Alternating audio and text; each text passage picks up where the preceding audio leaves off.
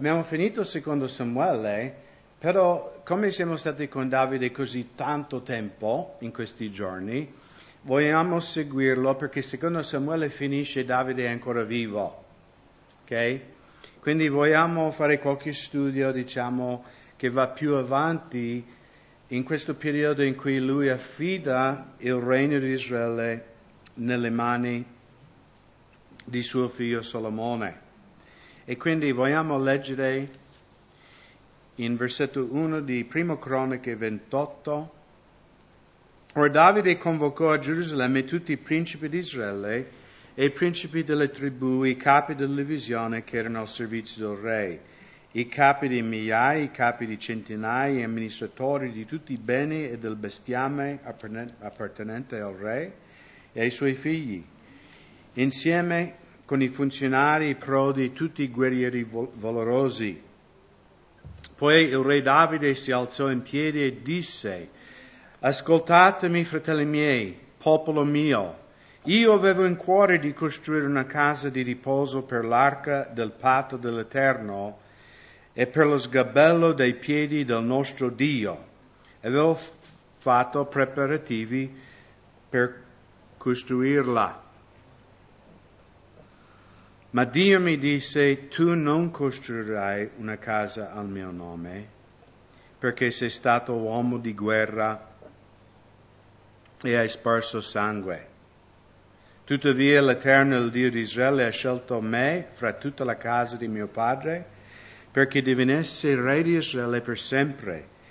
Egli infatti ha scelto Giuda come principe, e nella casa di Giuda, la casa di mio padre, tra i figli del mio padre, si è compiaciuto in me per costituirmi re sopra Israele. Fra tutti i miei figli, poiché l'Eterno mi ha dato molti figli, egli ha scelto mio figlio Solomone, perché siedi sul trono del regno dell'Eterno sopra Israele. Egli mi ha detto: sarà tuo figlio Solomone che costruirà la mia casa, i miei cortili, perché mi sono scelto lui per figlio e io sarò per lui come un padre. Renderò stabile il suo regno per sempre, se persevererà fermamente nel mettere in pratica i miei comandamenti, i miei decreti come è oggi.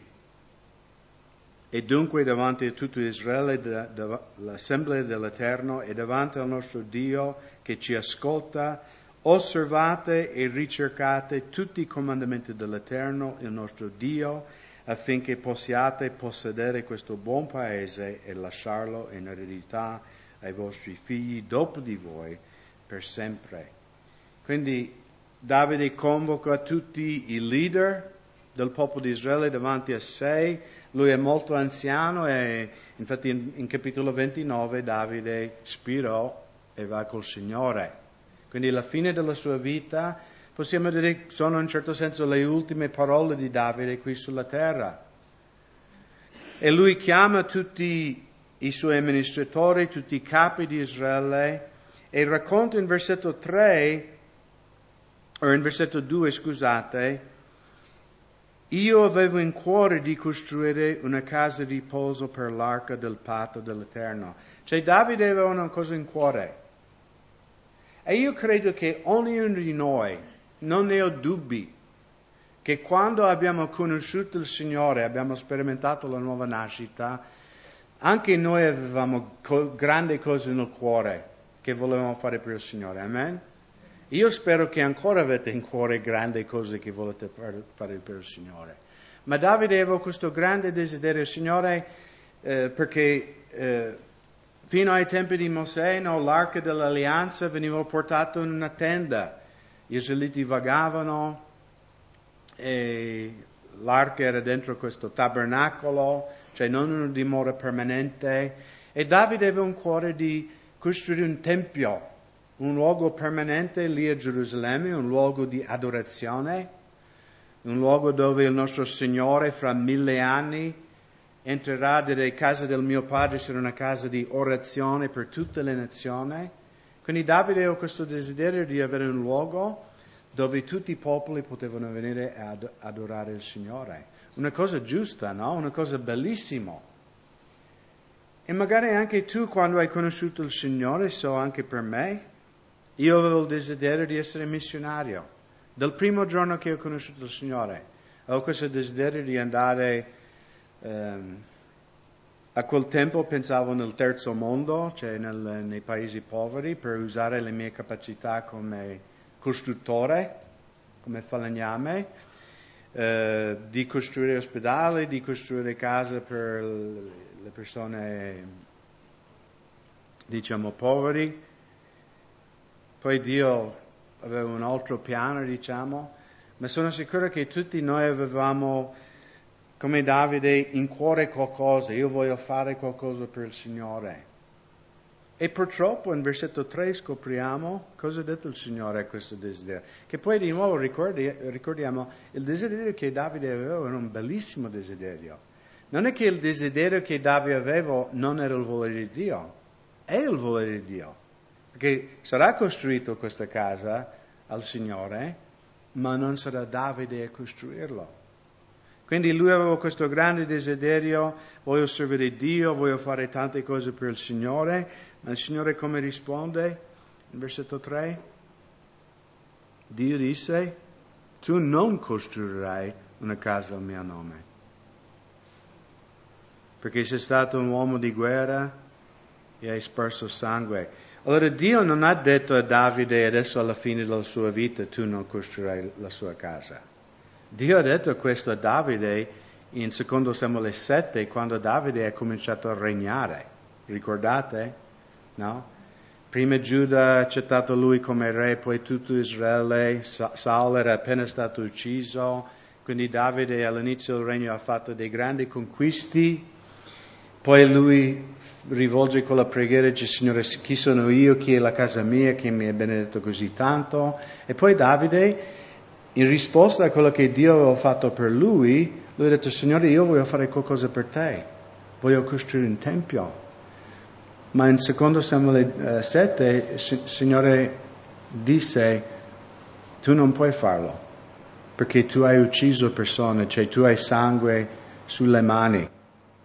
E sicuramente per Davide è stata una grande delusione, no? Perché lui aveva questa cosa in cuore, io voglio fare questa cosa per il Signore. E il Signore dice no, non ho scelto te per fare questo compito. Ed è bellissima la reazione di Davide, no? Davide è diventato amareggiato. Oh, se il Signore non mi fa costruire case, io non crederò più nel Signore. No, me ne vado. Come un bambino, no? Quando eravate piccoli e magari giocavate calcio davanti a casa vostra, nel campo vicino a casa vostra, e c'era il bambino c'era sempre un bambino che lui era padrone della palla, giusto? No? E avete conosciuto quei bambini, no, che dice io gioco centravanti o non giochiamo, io porto via la mia palla, no? Avete conosciuto persone così, no? Magari eravate uno così, ma non vi chiederemo questa mattina, no? Però quel bambino capriccioso, no? Se non si gioca al modo mio, io non gioco, la palla è mia, io vado via. E Davide è il re di Israele, lui poteva arrabbiarsi, poteva amareggiarsi, dire, se Dio non mi permette a me di costruire il Tempio, allora mi interessa più a servire il Signore. E ci sono anche credenti nella Chiesa così, no? Magari tu hai conosciuto il Signore, avevi grande desiderio, no? Io voglio essere un grande cantante per il Signore, voglio essere il Bocelli evangelico.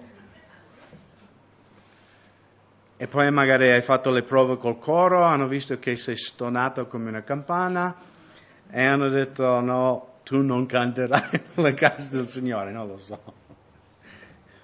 Allora cosa hai fatto? Hai detto, non c'è amore in questa chiesa, io me ne vado, le chiese, tutti uguali, cattivi. O hai detto no, va bene Signore, se non posso fare quello, farò qualcos'altro. O magari se io non posso fare quello, io aiuterò la persona che deve fare quella cosa. Ed è lì dove vediamo se noi vogliamo fare le cose per il Signore per la sua gloria o per la nostra gloria. Perché se vogliamo fare per la nostra gloria, noi, se il pastore non mi fa predicare, io non faccio niente in chiesa. Se non mi fa suonare il violino, io quando passo il cestino metterò 5 centesimi dentro, come dispetto. Non farò niente. Sarò nell'ultima panchina così col muso. Ma Davide non ha fatto così. Sicuramente è rimasto male perché lui aveva un cuore di fare questa cosa. Però Davide, con tutti i suoi difetti, era un uomo secondo il cuore di Dio. E lui non ha preso la palla e è andato via. Io sono il re di Israele, Signore, se non mi fai costruire questa casa, nessuno lo costruirà. E qualcuno che si mette a costruirlo, io mi metterò contro di loro. Perché io devo fare questa cosa. No, cosa ha fatto Davide? Se girate in attimo un po' indietro in Primo Croniche 22, vediamo cosa ha fatto Davide.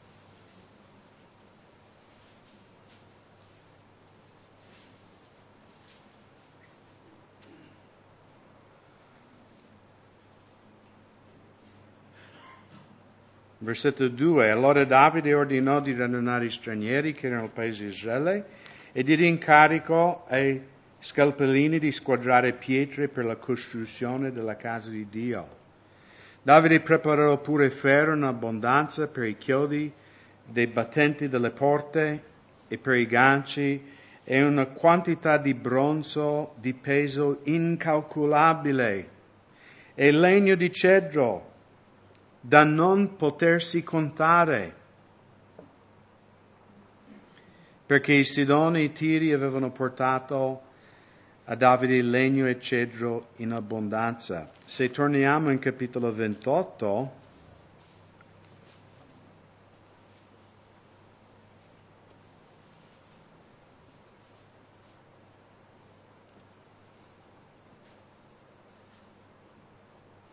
versetto 12, leggiamo il versetto 11.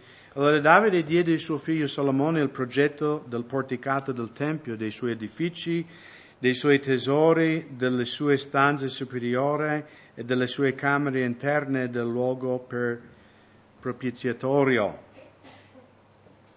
Poi,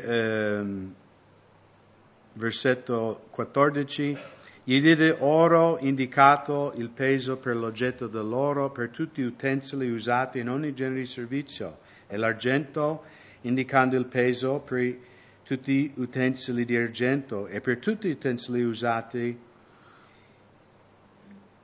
in ogni genere di servizio. Gli diede pure il peso di oro per candelabri d'oro, per lampade d'oro, indicando il peso di ogni candelabro e delle sue lampade e di peso di argento per i candelabri di argento, indicando il peso, eccetera, eccetera, eccetera.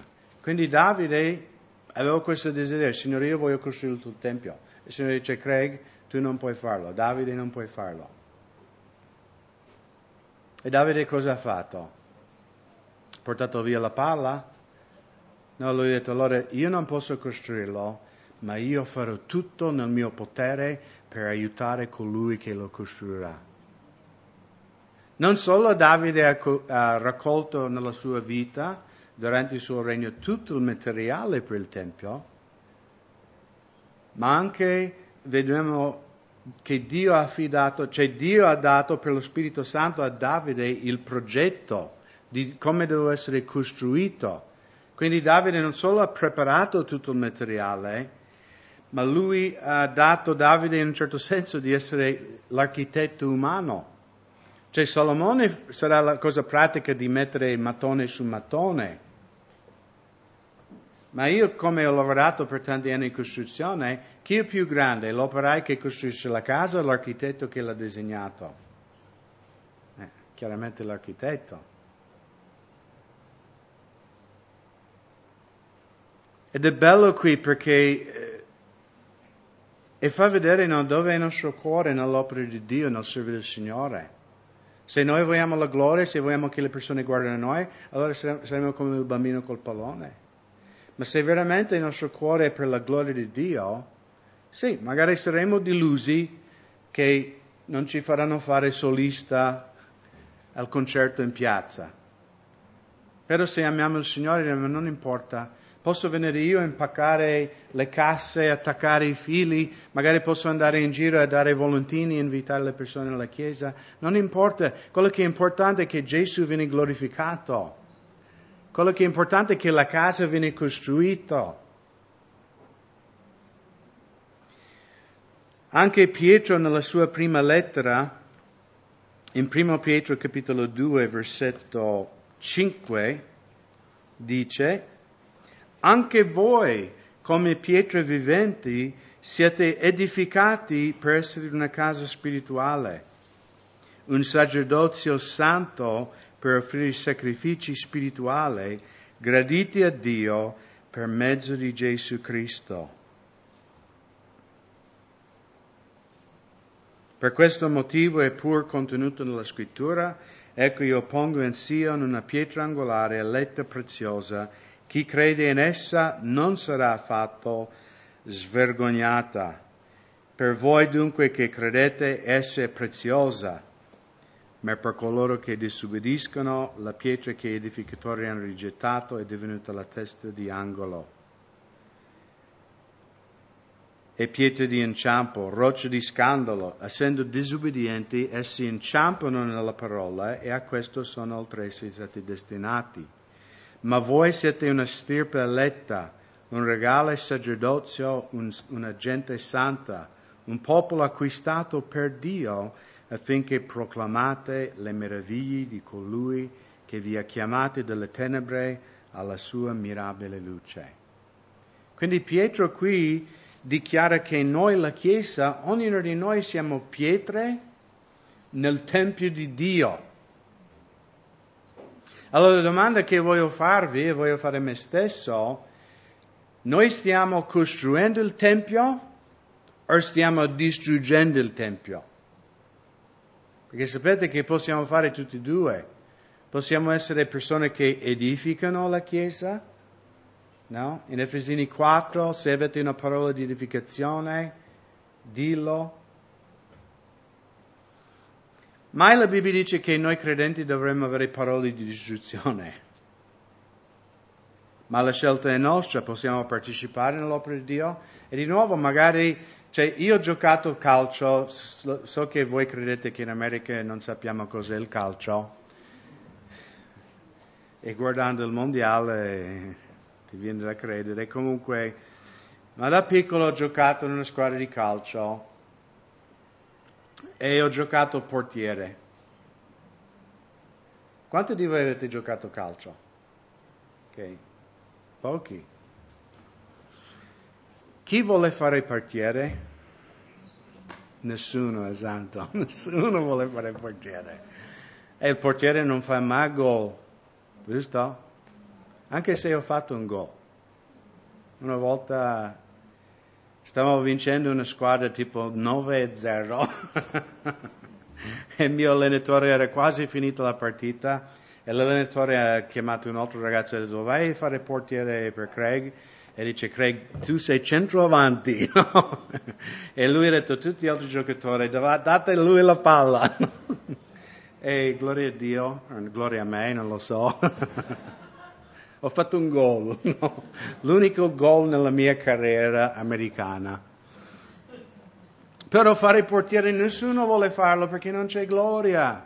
Anzi, c'è vergogna, perché se tu fai il tuo lavoro, no, l'altra squadra è 0.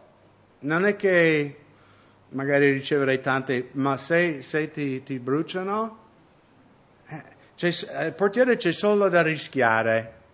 C'è solo di andare nel negativo a fare il portiere, quindi nessuno lo vuole fare. Poi non puoi correre, stai sempre lì, no? E non puoi stare in mezzo all'azione della palla. L'unica volta che tu sei nell'azione, posso dirlo perché ho fatto portiere, sono secondi di terrore, no? È l'unico quindi come portiere preferisci che non entri proprio nell'azione, ti metti la palla di là, no? Però il portiere è essenziale in una squadra di calcio. Cavolo. L'abbiamo visto nei mondiali, no? Non mi ricordo neanche, c'era una squadra, un portiere, mi sembra quello di Messico, no? Ha fatto boom, non so quanti tiri l'hanno fatto e lui è stato veramente, ha avuto la capacità di bloccare, di stoppare quelle palle. Il portiere è fondamentale, però di nuovo non c'è tanta gloria. Siamo noi disposti anche nella chiesa di Montebelluna a fare quello che nessuno vede, dove magari non c'è tanta gloria? No? Noi, grazie a Dio, ogni domenica veniamo, magari ascoltate la parola, spero che è una parola che vi edifica, che ti dà forza, che ti dà fede. E magari quelle nuove, senza rendersi conto che ci sono fratelli e sorelle in quelle stanze nascosti lì indietro, con tanta pazienza e amore istruiscono i nostri bambini. Ogni domenica. Ma voi potete nominarmi chi sta facendo la scuola domenicale questa mattina? Neanche io posso dirvi. Fanno turni, quindi non so chi sta servendo questa mattina. Io non so chi sta servendo, ma Dio sa chi sta servendo. Sapete, Dio vede ogni cosa. Noi non vediamo, ma è importante che i nostri figli ricevano la parola di Dio. Amen. I nostri figli sono la Chiesa del futuro. Abigail, quando siamo arrivati qui nel 96, 18 anni fa, avevo solo un anno. Adesso voi sapete, lei in America sta per andare nella scuola biblica a fine di questo mese e posso dirvi che la sua vita fino adesso è stata come un lampo, veramente un lampo. Sembra ieri che eravamo al Parco Manin, no? Che lei era piccolissima con i pannolini che correva. Cioè il ministero dei bambini a quel tempo era Abigail e poi è nato Priscilla.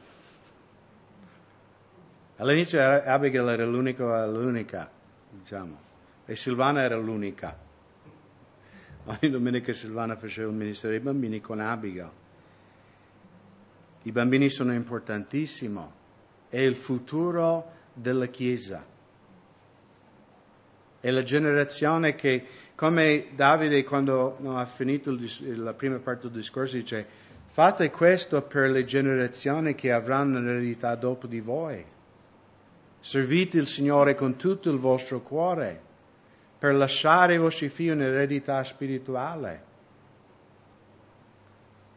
E voi che avete bambini appena nati, vi avverto, passerà come una mattina la vita dei tuoi figli.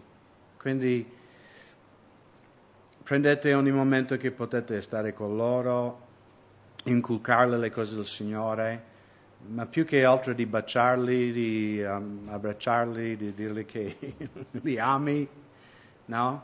Perché sono momenti preziosi e passeranno così.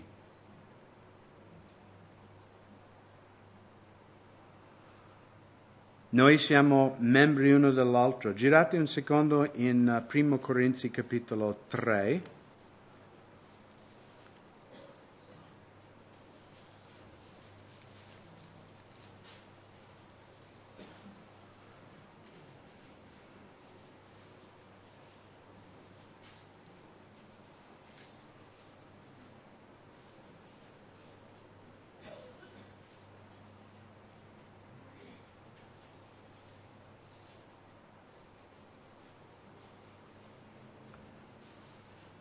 E qui in Corinzi c'era questa divisione, alcuni sono di Paolo, alcuni di Pietro, no? C'era questi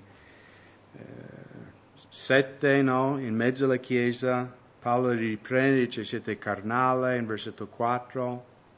E poi in versetto 5, chi è dunque Paolo, chi è Apollo? Se non ministri per mezzo del quale voi avete creduto. E ciò secondo che il Signore ha dato a ciascuno.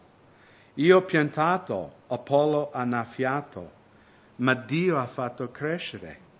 Ora né chi pianta né chi annaffia è cosa alcuna, ma è Dio che fa crescere.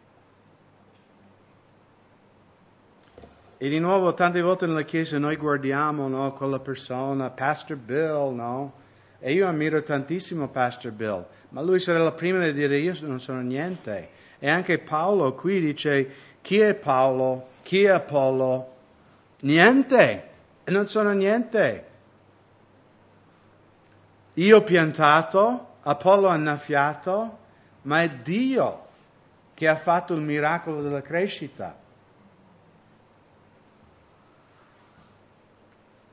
Quando io ero piccolo, avevo 5 anni, mio padre facevamo sempre l'orto e sai, i bambini vogliono sempre aiutare papà a fare queste cose, no? Quindi eravamo lì nel negozio dei semi, sai, giardinaggio, e io ho visto questo pacchetto di seme che era scritto Dolce Piselli in inglese, no?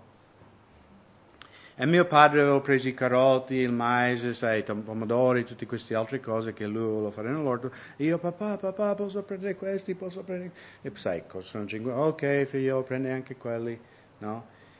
Poi lui ha preparato con la macchina che gira la terra, preparato tutto un piazzale dell'orto, lui ha messo il mais, ha messo i pomodori, ha messo quello, cetrioli e tutto quanto, e poi ha detto, papà, ricordi che dobbiamo fare un filo per questi miei piselli dolci, no?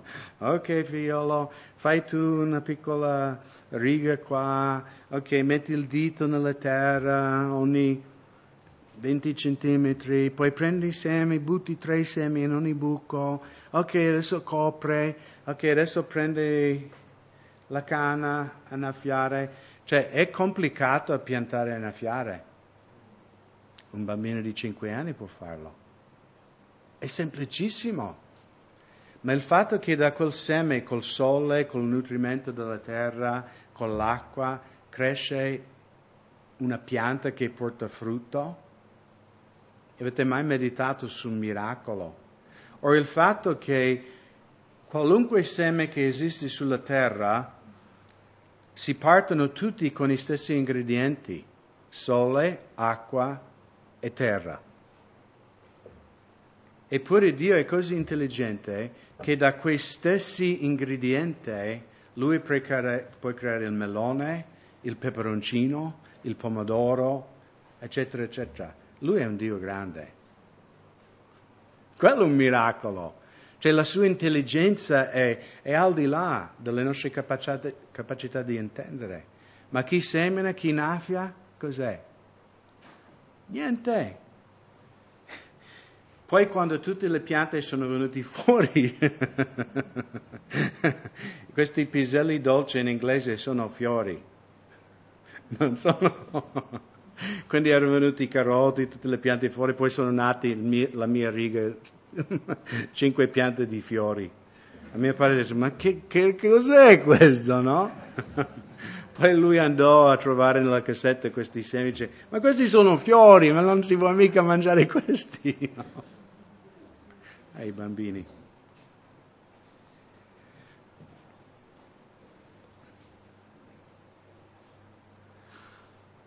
Quindi siamo disposti a servire il Signore nel innominato? Ho detto giusto? Annominato. Nel 2009, chi si ricorda, c'è stato un terremoto in Aquila e noi della Chiesa, molti di voi avete dato anche denaro, anche Chiesa in America, abbiamo portato giù un grande furgone pieno di viveri, di vestiti, di pannolini, di altre cose per i profughi di questo terremoto. Abbiamo fatto evangelizzazioni con i pupazzi nei campi profughi, veramente il Signore ha aperto delle grandi porte per evangelizzare anche in quel momento, aiutare la Chiesa lì a Aquila e nell'estate che è seguito io e alcuni altri fratelli siamo andati a un convegno a Rimini, no, di tante chiese qui in Italia, c'era più di 1000 persone in questo convegno E io non sapevo che questo pastore dell'Aquila sarebbe anche lui presentato, che lui avrebbe un po' dato testimonianza di quello che il Signore ha fatto dopo il terremoto.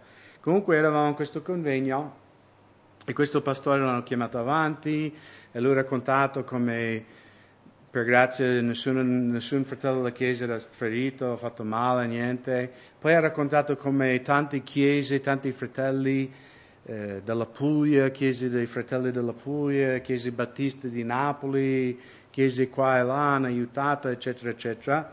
Poi alla fine ha detto, e anche il fratello Gary dal nord Italia è venuto giù con... e io sono rimasto un po' male, dice, mio nome è Craig, non è Gary. Perché lui ha guardato mio fratello Gary, no? E sono rimasto un po' male. Ho detto, ma tutti pensano, chi è questo Gary? Anche perché io dovevo predicare in questa conferenza, ero uno dei oratori in questa conferenza, però dopo il Signore un po' mi ha ripreso e ha detto, ma perché vuoi che sappiano chi è il tuo nome? Per la tua gloria o per la mia? Io ho detto, ouch. Ho detto, sì, è vero, Signore, non importa. Non importa se io sono Gary. È importante che tu conosci il mio nome. Se queste 1000 persone sanno quello che abbiamo fatto, non ha importanza. È importante che tu lo sai. Ed è un giorno tu mi ricompenserà per questo. E anche Paolo qui parla qui in questi passi. In versetto 9, noi siamo collaboratori di Dio e voi siete il campo di Dio, l'edificio di Dio. Secondo la grazia di Dio che mi è stata data come savio architetto, ho posto il fondamento ed un altro vi costruisce sopra. Or ciascuno sia attento come vi costruisce sopra, perché nessuno può porre altro fondamento diverso da quello che è stato posto, che è Gesù Cristo. Ricordate il passo lì di Pietro? Gesù è la pietra angolare su cui è fondata la Chiesa. Noi siamo le pietre viventi che andiamo sopra di Lui. Or se uno costruisce sopra questo fondamento con oro, argento, pietre preziose, legno, fieno, stoppia, l'opera di ciascuno sarà manifestata, perché il giorno la paleserà, poiché sarà manifestato mediante il fuoco e il fuoco proverà quale sia l'opera di ciascuno. Se l'opera che uno ha edificato sul fondamento resiste, egli ne riceverà una ricompensa. Ma se l'opera è arsa, egli ne subirà la perdita, non di meno sarà salvato, ma come attraverso il fuoco. Cosa sta dicendo Paolo qui? Anche se tu come credente, tutto quello che tu fai su questa terra, nel giorno di giudizio viene bruciato, Dio dice tu sarai salvato lo stesso, perché noi non siamo salvati per quello che noi facciamo sulla terra, giusto? Noi siamo salvati per quello che Gesù ha fatto. La salvezza non è in questione qui, ma Paolo sta parlando a credenti qui, a noi di Montebelluna, e dice Craig, fratelli e sorelle di Montebelluna, la tua vita conta per qualcosa? Cioè la tua vita, alla fine della tua vita, sarà tutto bruciato davanti al trono di Dio? Cioè hai vissuto solo per te stesso? Hai vissuto solo per la tua vanità o la propria gloria? O hai vissuto per la gloria di Dio? E io non ho paura di perdere la salvezza. Io credo fermamente che il Signore porterà a compito quello che è cominciato nella mia vita. Ma la mia più grande paura è quanto paglia e stoppia ci sarà nel giorno di giudizio della mia vita. E posso dirvi che anche i pastori possono fare tanta stoppia e paglia. Anche un pastore, se lui fa pastore per la propria gloria, è tutto stoppia e paglia. Ed è una cosa di cui dovremmo riflettere. Cioè Davide è alla fine della sua vita. E vuole ricordare, torniamo in Primo Croniche 28, vuole ammonire, ricordare suo figlio, perché come Davide è alla fine della sua vita, e in un certo senso Solomone è un uomo, ma è all'inizio del suo regno, è all'inizio di suo servire Dio. E in versetto 9 Davide esorta suo figlio: tu Solomone, figlio mio, riconosce il Dio di tuo padre e servirlo con un cuore integro e con l'animo volenteroso, perché l'Eterno investiga tutti i cuori e comprende tutti gli intenti dei pensieri. Se tu lo cerchi, egli ti lascerà trovare da te, ma se lo abbandoni, egli ti rigetterà per sempre. Ora considera che l'Eterno ti ha scelto per costruire una casa come santuario. Sii forte e mettiti al lavoro. Questa è la parola di Dio per noi questa mattina, per ognuno di voi. Siate coraggiosi, mettetevi a lavorare alla casa del Signore. E di nuovo, ognuno di noi dobbiamo riflettere: la mia vita, Signore, conterà per te? Sto perdendo tempo? Sto cercando gloria terrena o gloria eterna?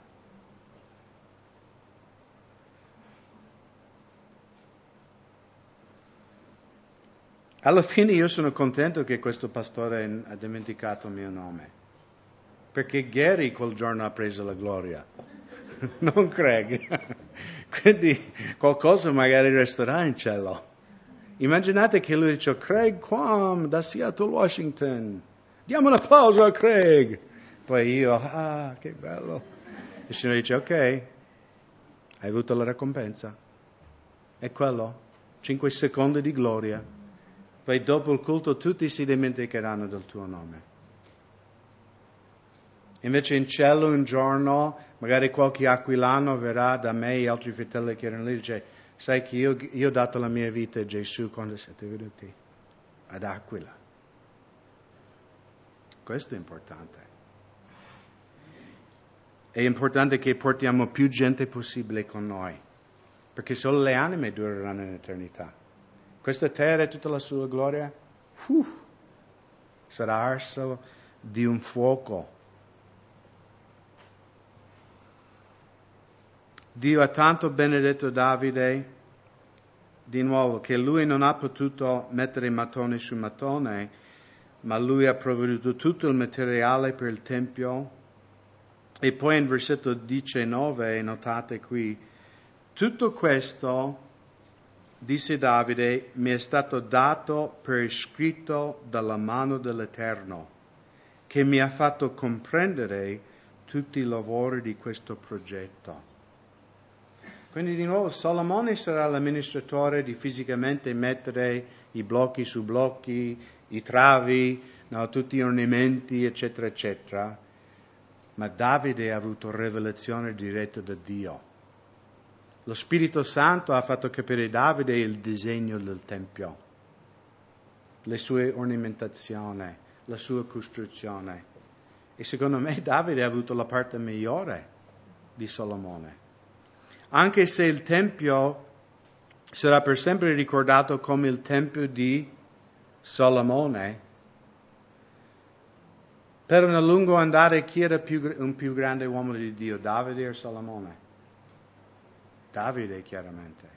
Che Solomone, dopo che costruisce il Tempio, purtroppo lui abbandona le cose del Signore.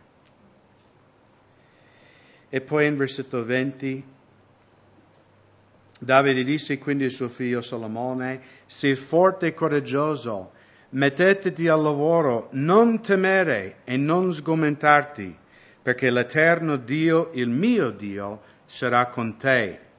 Egli non ti lascerà e non ti abbandonerà finché non avrai terminato tutto il lavoro per il servizio della casa dell'Eterno. Ricordiamo, il Tempio nel Vecchio Testamento è una figura della Chiesa.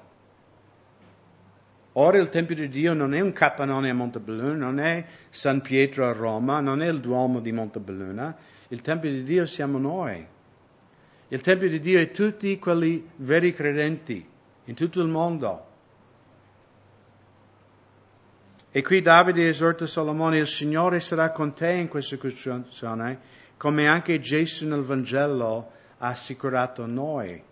Io sarò con voi fino alla fine di questo mondo. E un ultimo passo in Filippesi capitolo 1, versetto 6. Ora leggiamo versetto 3. Paolo sta parlando ai credenti a Filippi. Rendo grazie al mio Dio ogni volta che mi ricordo di voi, pregando sempre con gioia per voi tutti in ogni mia preghiera, per la vostra collaborazione nel Vangelo dal primo giorno fino ad ora. Essendo convinto di questo, che colui che ha cominciato un'opera buona in voi la porterà a compimento fino al giorno di Gesù Cristo. E quindi simile alla parola che Davide ha pronunciato alla fine della sua vita a Solomone, il Signore sarà con te. Non temere, darti da fare. Dai tutto il cuore al Signore, dai tutta la tua forza per servirlo e Egli sarà con voi. E anche qui Paolo, parlando ai Filippesi e anche in Montebellunese, dice, io sono convinto di questo, cioè non ho dubbio che colui che ha cominciato un'opera in voi lo porterà a compimento. E Dio finirà la sua opera in noi. Dio finirà il suo tempio. Tocca a noi decidere, no? Ma se io non posso fare questo, io mi metto nell'angolo e non faccio niente. O come Davide dice, ok Signore, non posso fare quello, ma farò tutto nel mio potere di benedire la tua opera, di edificare la tua opera, di portare questo messaggio, la buona notizia qui nel Veneto e in tutta l'Italia. Perché il tempo è breve. Di nuovo, Abigail, 18 anni, così. Fra 18 anni io avrò 71, sarò in pensione. Avrete un altro pastore, io sarò in un villaggio in Sud Italia, sul mare, a pregare per voi. No, non lo so. Forse sarò ancora qui. Però il diavolo vuole che sprechiamo la nostra vita per vanità, per paglia, per stoppia. Invece Dio vuole che costruiamo con loro, con cose preziose che dureranno per tutta l'eternità.